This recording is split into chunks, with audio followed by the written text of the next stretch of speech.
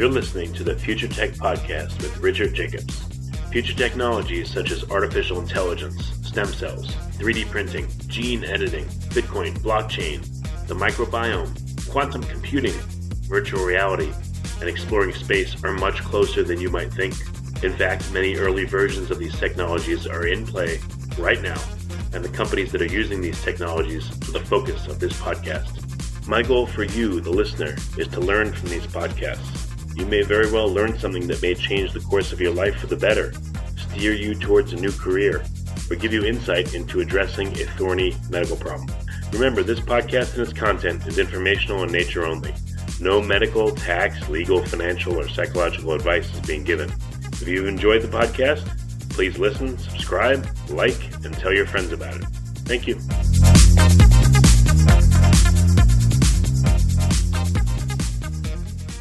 Hello, this is Richard Jacobs with the Future Tech Health Podcast.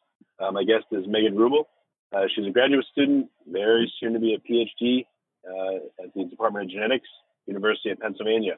And Megan, thanks for coming. And usually this would be like a super busy time, so I'm surprised you made the time to be here, and I appreciate it.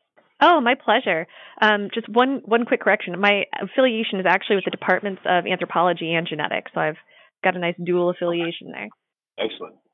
So what does your master's and your PhD work on? What are you studying? What are you researching?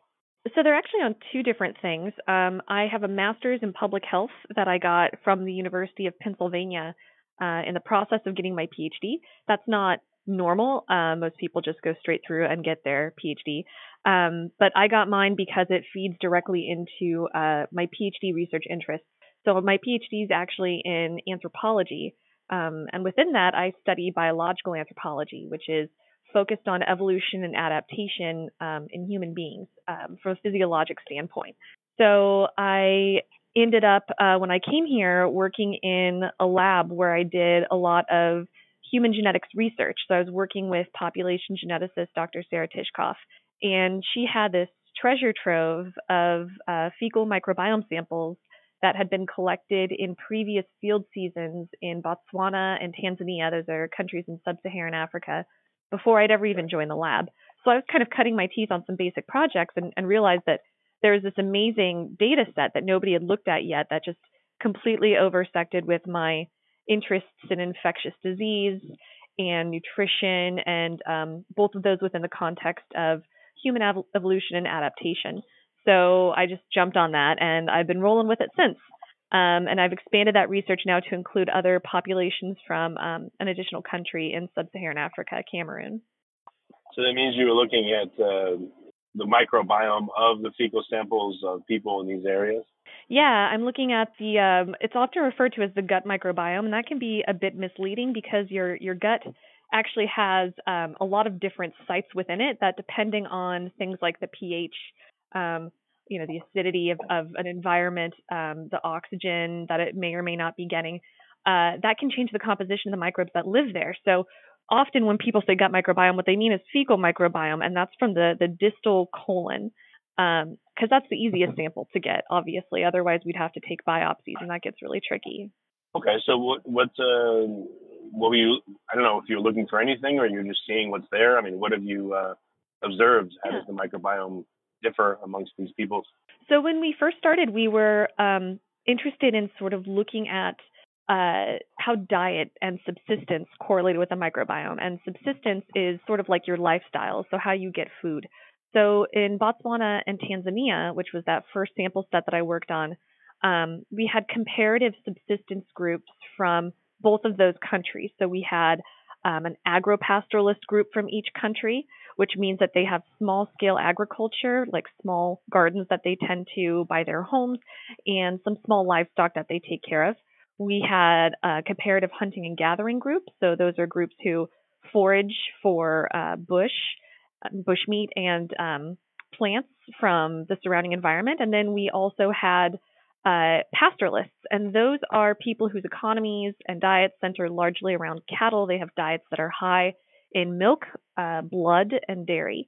So we thought, here's these two different geographies. They're on opposite sides of a continent, east and west. let's see if diet trumps all, if they're having similarities in their subsistence or diet, and we can correlate those with the microbiome.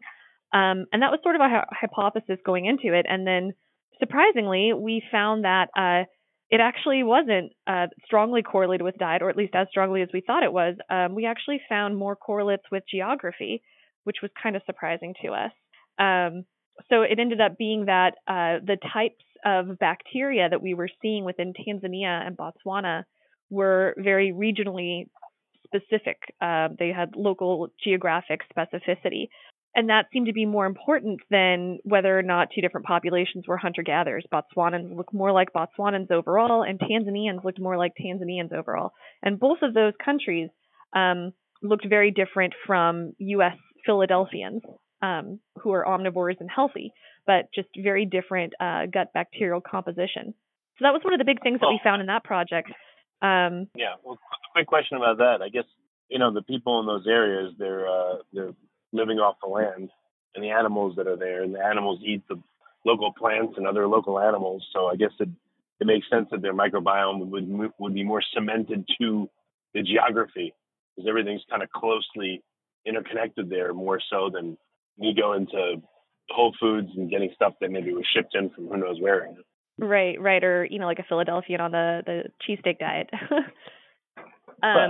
Yeah, it did make sense. It's just when you study a lot of these rural populations, you're always sort of speculating as to what these covariates are going to be, because the majority of microbiome studies that have been done to date focus on European and Asian populations. And as a result of that, a lot of our comparative databases that we use to sort of analyze these different microbes are based on, non-rural, certainly not a lot of African populations. So there's a lot of undescribed diversity there. And we don't exactly know how all that diversity is being shaped in these non-industrialized contexts. So just food for thought. So Botswana is a bit more developed compared to Tanzania. They have an infrastructure, an economy that has a lot of money coming in from diamond mines. They have a larger, more extended network of medical care. So if anyone was going to be more industrialized, it would be the Botswanans. And I guess this was more in line with one of our hypotheses, was that we would see more similarities between the Botswanans and the U.S. than we would with the Tanzanians and the U.S. And we actually did have a population, an agropastoralist group called the Bantu, who had individuals that in some of our analyses clustered with the U.S. samples. So in a cluster analysis, you're looking at how similar something is. And the U.S. samples were overlapping completely with a handful of these Bantu Botswanans, which was surprising. And it turned out they had really high levels of a bacteria called Bacteroides. And Bacteroides has been associated with industrializing populations. It's been associated with diets that are high in fats and meats. It's also been associated with various ethnic groups. There's no specific single thing that defines why somebody would have Bacteroides, but in general, people from more industrialized contexts tend to have this.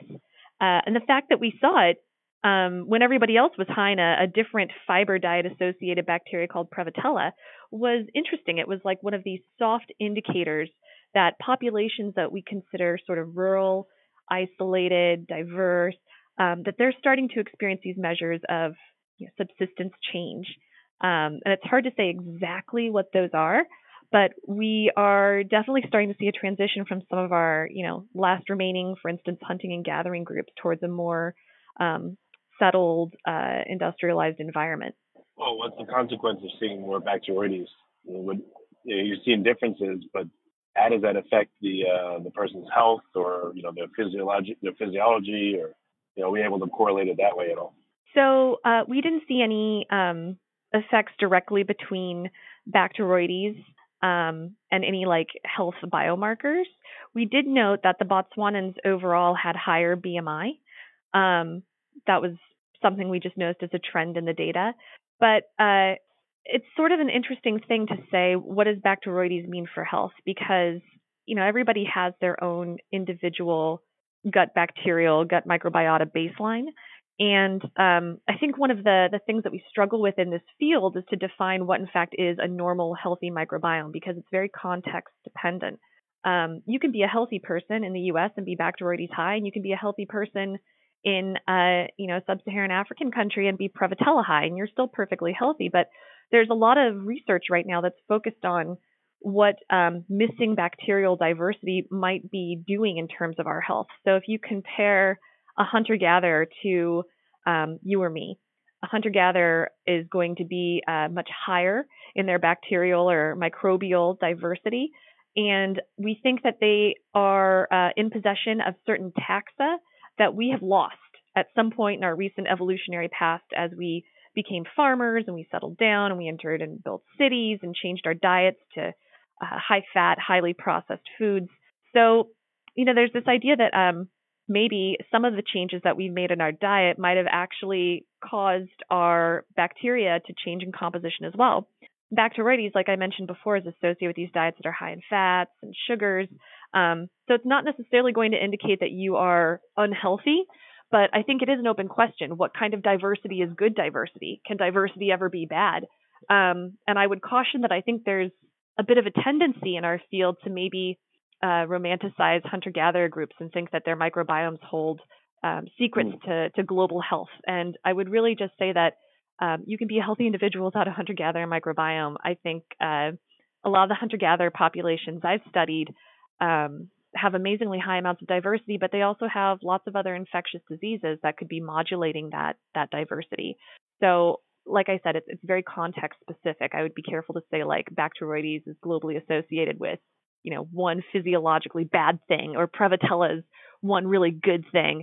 You could certainly point out pathogenic bacteria and say that particular one, like Clostridium difficile, we know that in high levels that causes C. diff infections in hospitals, nosocomial infections, and it's a major suck of public health dollars and a big cause of disease right now. And a lot of research is going towards that. But I think another category are these commensal microbes, where we don't fully understand what they're doing yet, or why they only associate with certain populations, or what that increasingly lost diversity actually means for our health.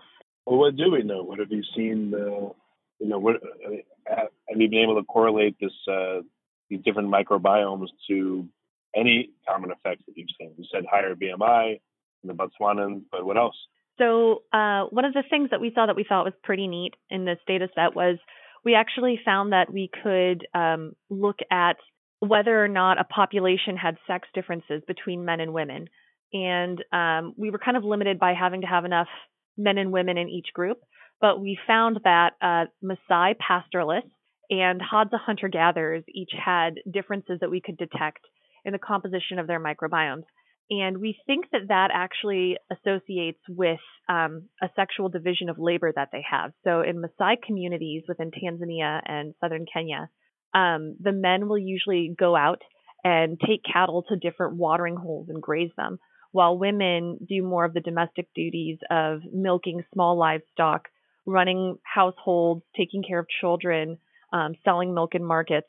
And these sorts of sexually specific tasks end up, exposing them to different kinds of food resources.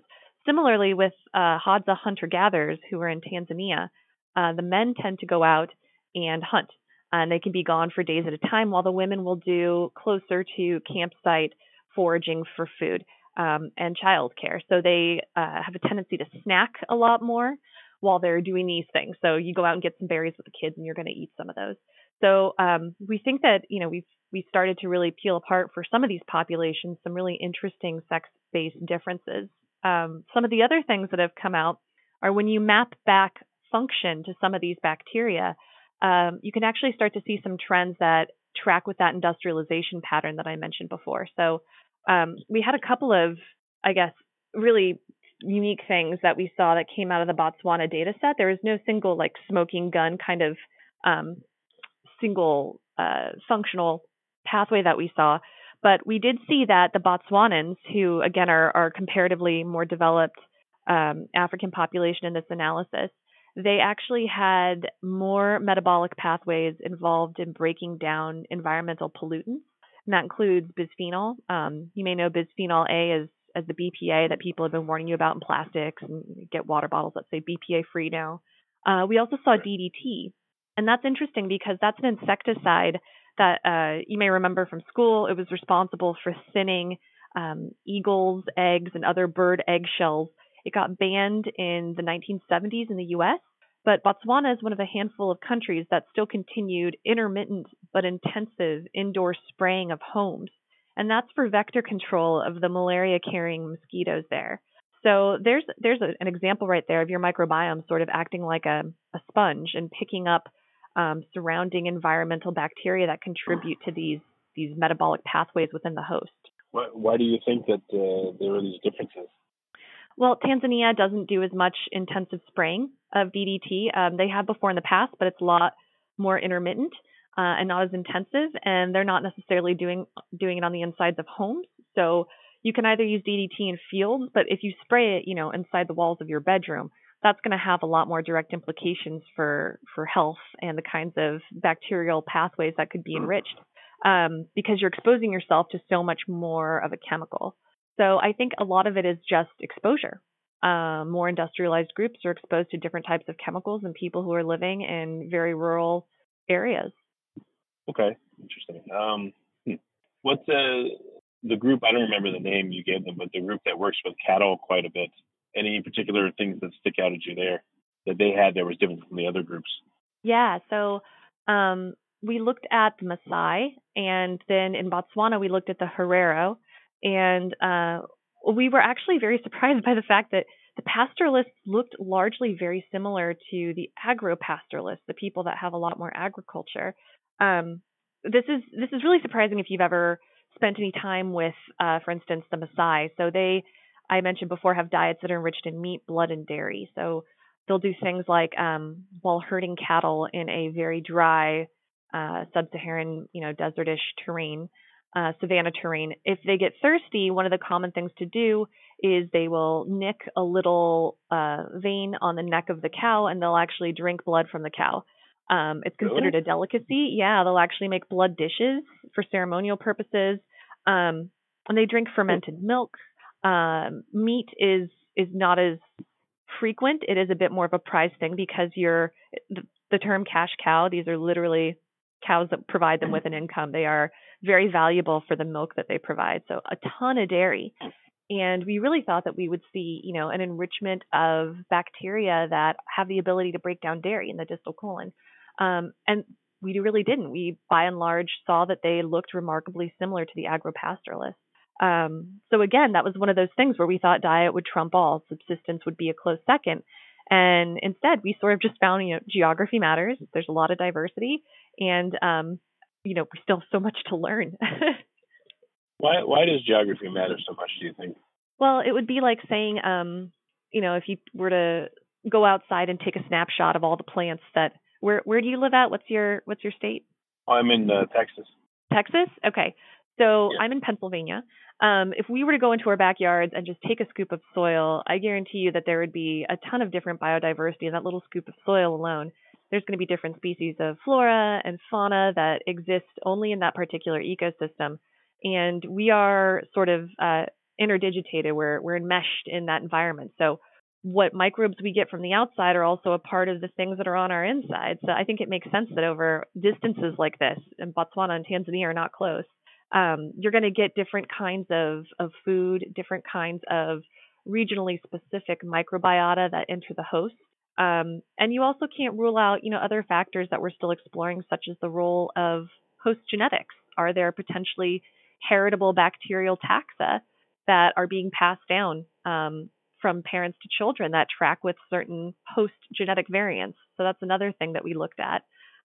What is the role of overall host genetics?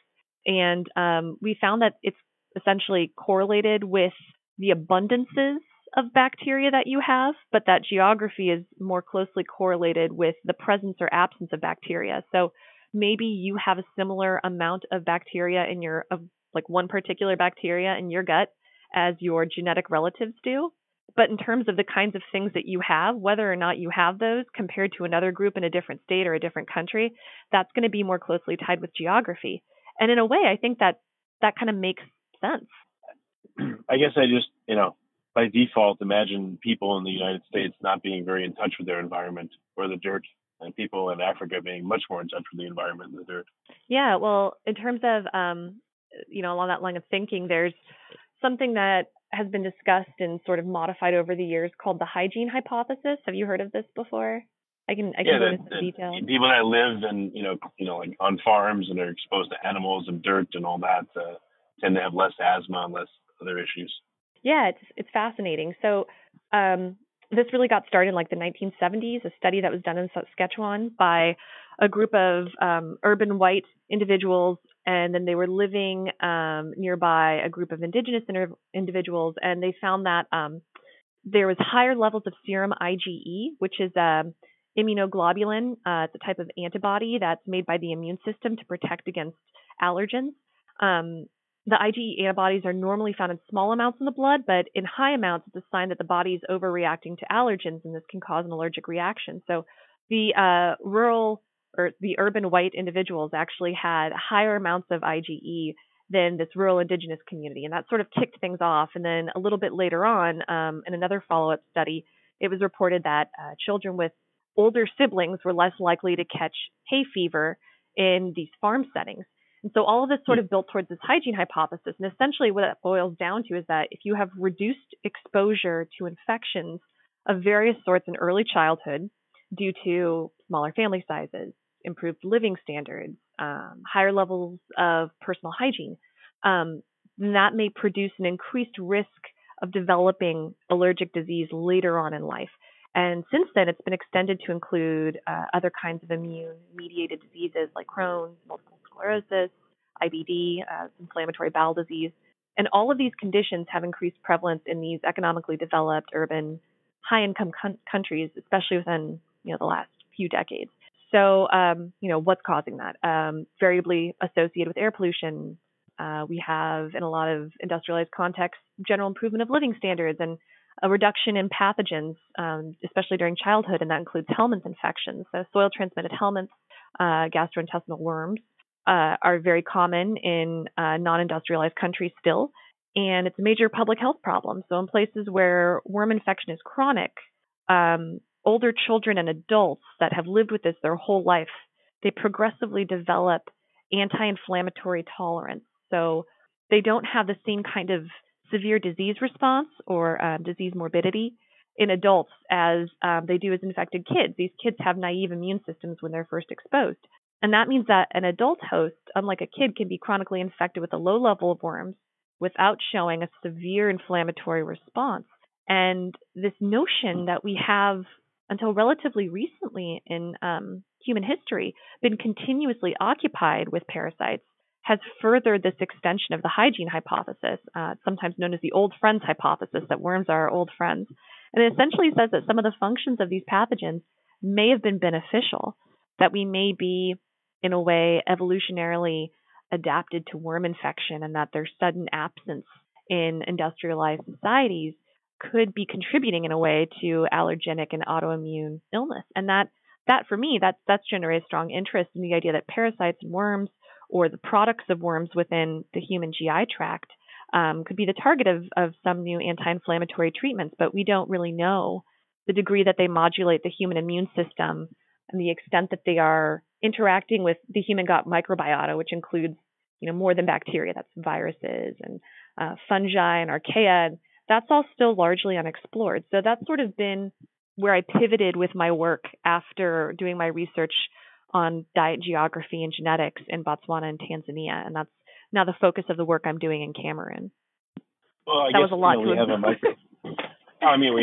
have bacteria that live, that are commensal with us, that provide a lot of functions. We have endogenous retroviruses that are integrated into our DNA and are responsible for the placenta and a lot of things. I mean, our mitochondria are supposedly a symbiotic merger of bacteria and our cells. I mean, so maybe it's not so crazy that what we call parasites or worms are integrated into us in a beneficial way as well. Yeah, that's sort of my line of thinking. You can certainly, look at a lot of these countries that have high levels of parasitemia, so parasites in the blood or fecal parasites, and the kids there are really sick. Like, this isn't, I don't think you could go through and broadly say that they're all our old friends, but to some extent they may be conferring some sort of benefit that we haven't fully explored yet. So diarrheal illnesses, which are caused by a myriad assortment of different factors, are the second biggest killer of children after pneumonia. So you obviously don't want to have really, really sick kids, but at the same time, when you wipe out all of these parasites, the trade-off could be more atopic or allergic disease. Certainly when I was doing field work in Cameroon, I didn't see too many kids that were complaining about allergies. It never came up, not once. But we did have a lot of kids that had worm infections. Yeah. Has there been an instance where we've seen that someone has again, the traditional thinking, or at least the layman's thinking on parasites is parasite steals from you, eats your nutrients, and leaves you with nothing. But perhaps the parasite acts as part of digestion. Maybe it eats certain things that you take in, and its metabolites or its waste becomes food for you. Maybe it produces beneficial molecules and, modifies some of the things we eat to make them more amenable to our normal digestion, or I don't know. Yeah. So I don't think we've fully explored all of this yet. I mean, there's a whole entire field of parasitology that's working very intensively on eradicating and understanding parasites. I think that you can think of parasites sort of like you do of microbes. They could be another calibrating force for your immune system. We know very little of the role of gastrointestinal parasites for this. We know that they secrete carbohydrates, proteins, and lipids into their surrounding environment. And we have some examples. Oh, okay. Yeah. That's how they are essentially chemically communicating with their surrounding environment.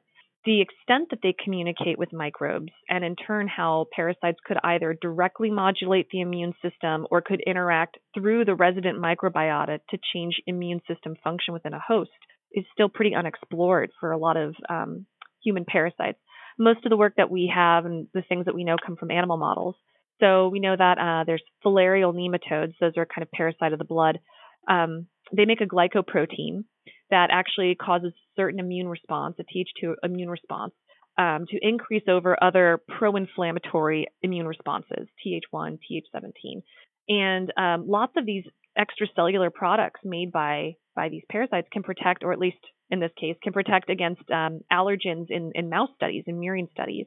And they can reduce allergen-induced inflammation. So there's like a trade-off between your Th2 and Th1 immune responses. Th2 are canonically associated with infection with helminths, worms, and Th1 are more associated with bacterial and viral infections. And they almost have a bounce. So you can see as one increases, the other decreases. So you can imagine using stimuli from one of those to sort of challenge the other. So Th1 to challenge Th2, Th2 to challenge Th1. And atopic illness, allergic illness, falls in that Th1 group. So, you have a lot of Th2-associated parasites causing Th2 immune responses. The thinking is maybe that's why we see less atopic disease, because they tamp down the Th1. And it's that swing back and forth. And if you have a lot of, I don't know if we've done it the other way around. If somebody who's incredibly allergic to something is given a parasite, if they are more resistant, I don't actually know about that. Well, it sounds like it's a mistake to classify them as parasites. They could be, again, mutualistically beneficial to people. And they, just like you're fermenting something and that bacteria takes precedence and creates an environment unfriendly to other bacteria, maybe these parasites create an environment that is not friendly to other parasites that would be worse. And then their tax is that they feed off of us a little bit, but they benefit us. So, yeah, I think that's the big thing is it's sort of that sliding scale, right? How many disease symptoms can you have before this becomes something that has a potential benefit to something that could maybe hurt you? There's been some studies that have been done on looking at the role that giving parasites to people might actually have some sort of beneficial effect. There's been clinical studies that have been done in the past sort of intermittently and without really big splashy results. So they've been kind of contradictory. Some have shown that being given, I think it was Trichuris murus, Trichuris suis, in low levels could actually alleviate some inflammatory disease symptoms for things like IBD and Crohn's. Other studies, big case-controlled cohort studies, have shown that there is no association. So we're still very much in the infancy phase of sort of looking at how parasites could, help with health, alleviate disease, and what exactly their role is within the microbiome. We also haven't fully clarified what kinds of endogenous microbes parasites have themselves. So how much is a a random worm in your stomach contributing to the resident microbiota of your gut? It's an open question. I think that there's, a mobilizing research community who's just starting to investigate that, and it's a fascinating area. Yeah, that's what I was going to ask you. Is there a way to figure out the communication that a parasite has with our microbiome, with our immune system? Is there communication?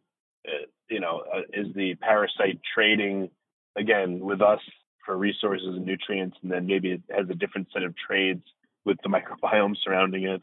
It's just kind of crazy. I don't even know how you'd elucidate that.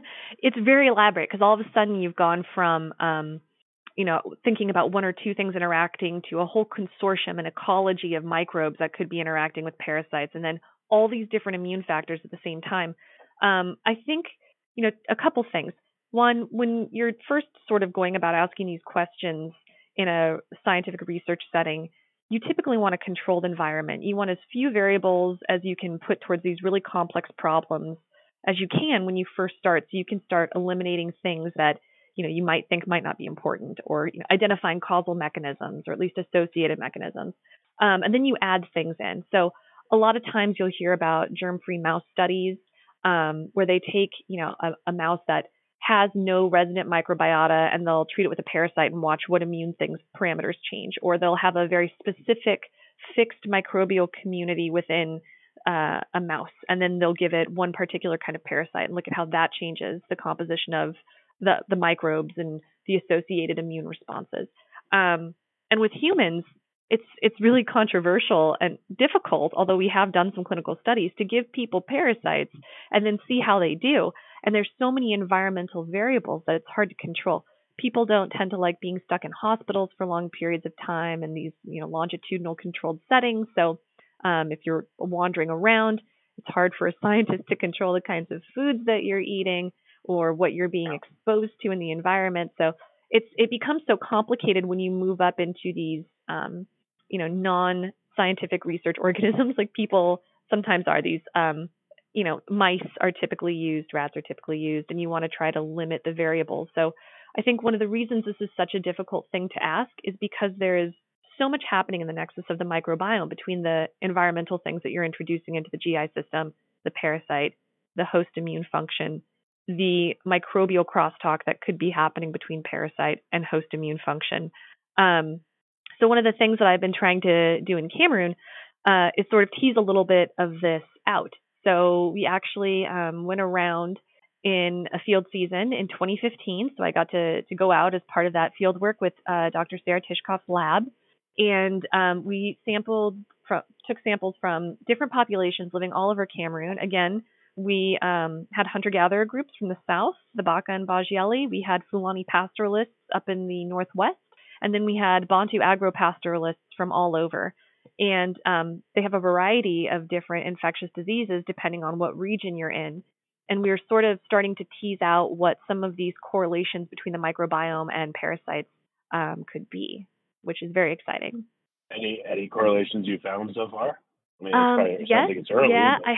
I haven't published it yet, so I can't tell you that we are finding that instead of looking at individual parasites, it does seem to be a combination of different bugs together that additively seem to be having an effect on the microbiome. So we looked at blood parasites, we looked at fecal parasites. We were able to do a lot of different predictive modeling to see what kinds of microbiota were in somebody's gut were most predictive of having a certain parasite profile. And coming soon, knock on wood, in the next few months, hopefully we'll have some really cool finalized results to show you about some associations that we found with parasites and the microbiome. Have you looked at maybe the inheritance of parasites?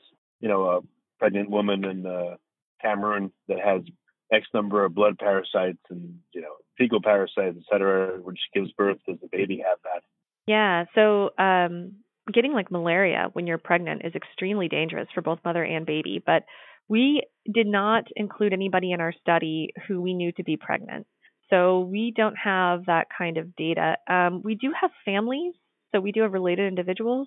But I was not looking at family units within my research. I was looking more at people within specific sampling sites.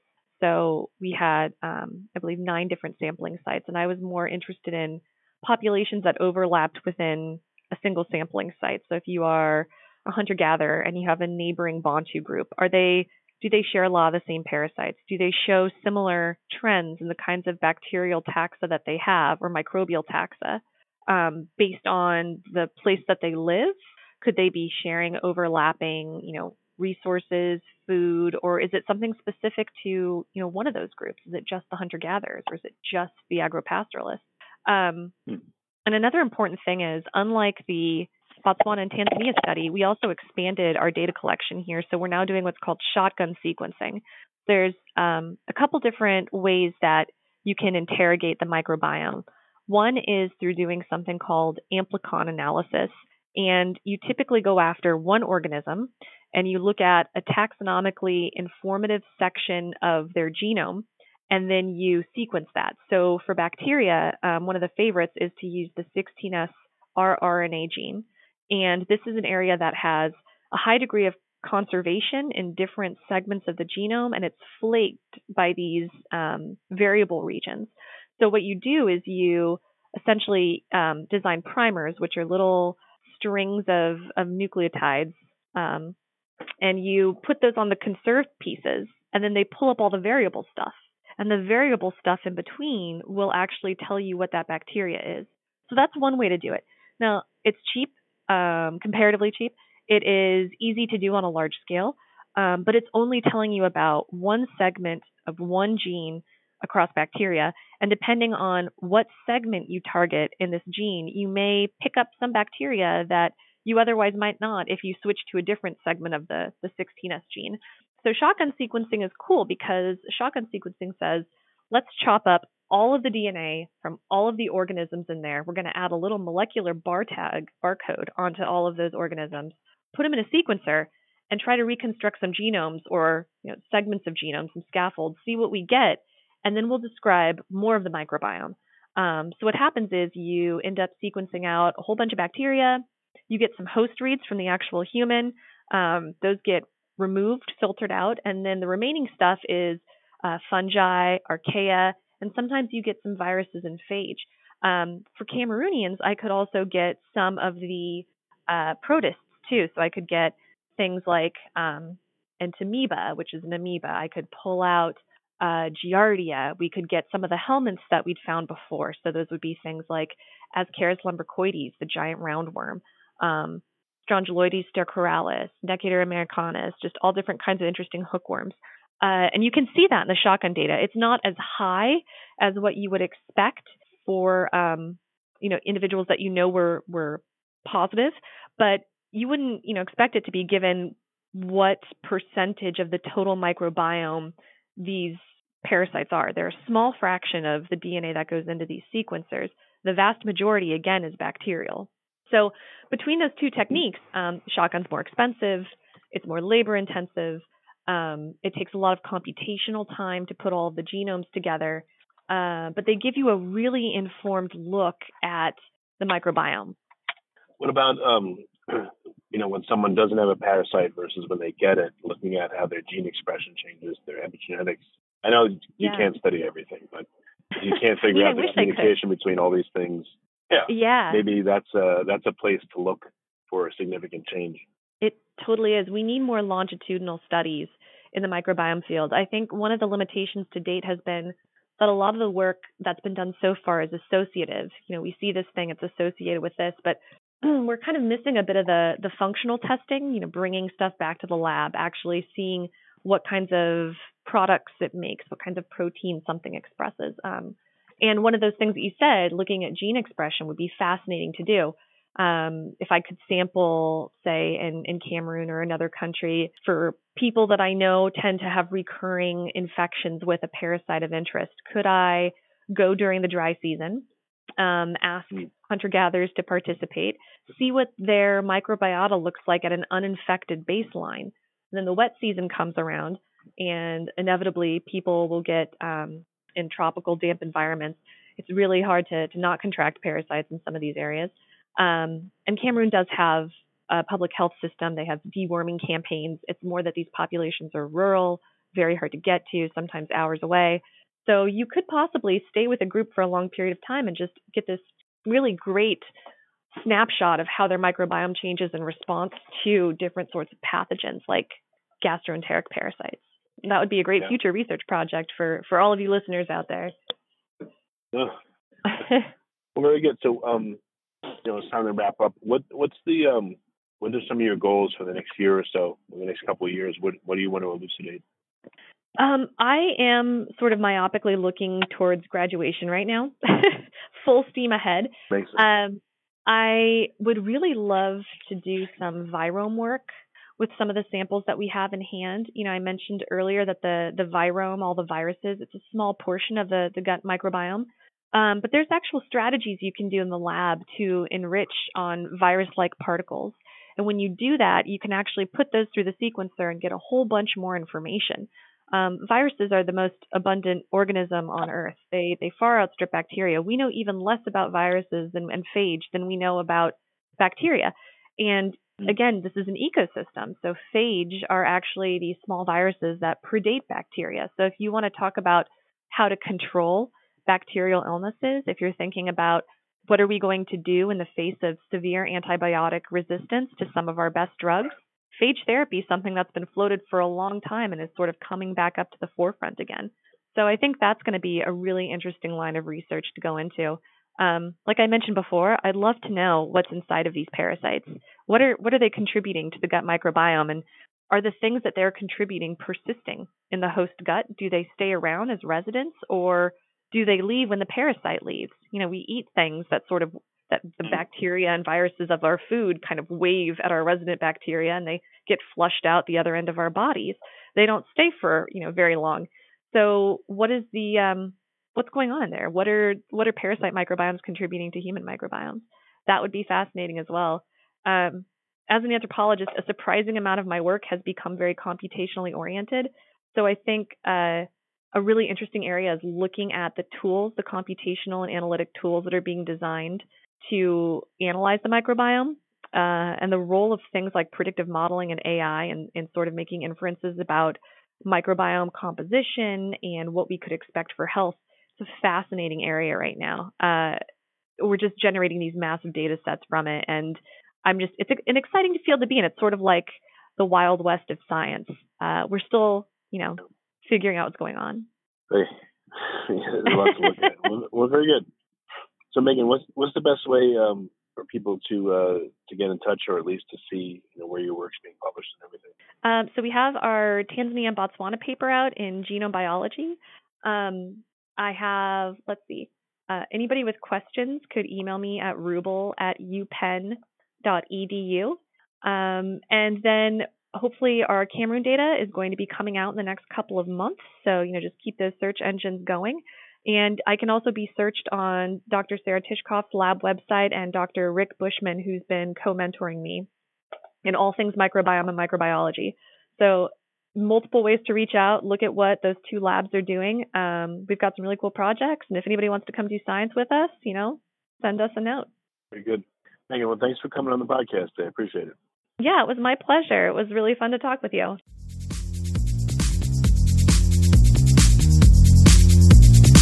You're listening to the Future Tech Podcast with Richard Jacobs.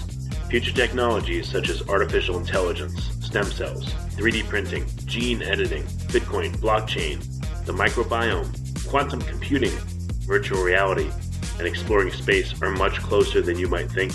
In fact, many early versions of these technologies are in play right now, and the companies that are using these technologies are the focus of this podcast. My goal for you, the listener, is to learn from these podcasts. You may very well learn something that may change the course of your life for the better, steer you towards a new career, or give you insight into addressing a thorny medical problem. Remember, this podcast and its content is informational in nature only. No medical, tax, legal, financial, or psychological advice is being given. If you've enjoyed the podcast, please listen, subscribe, like, and tell your friends about it. Thank you.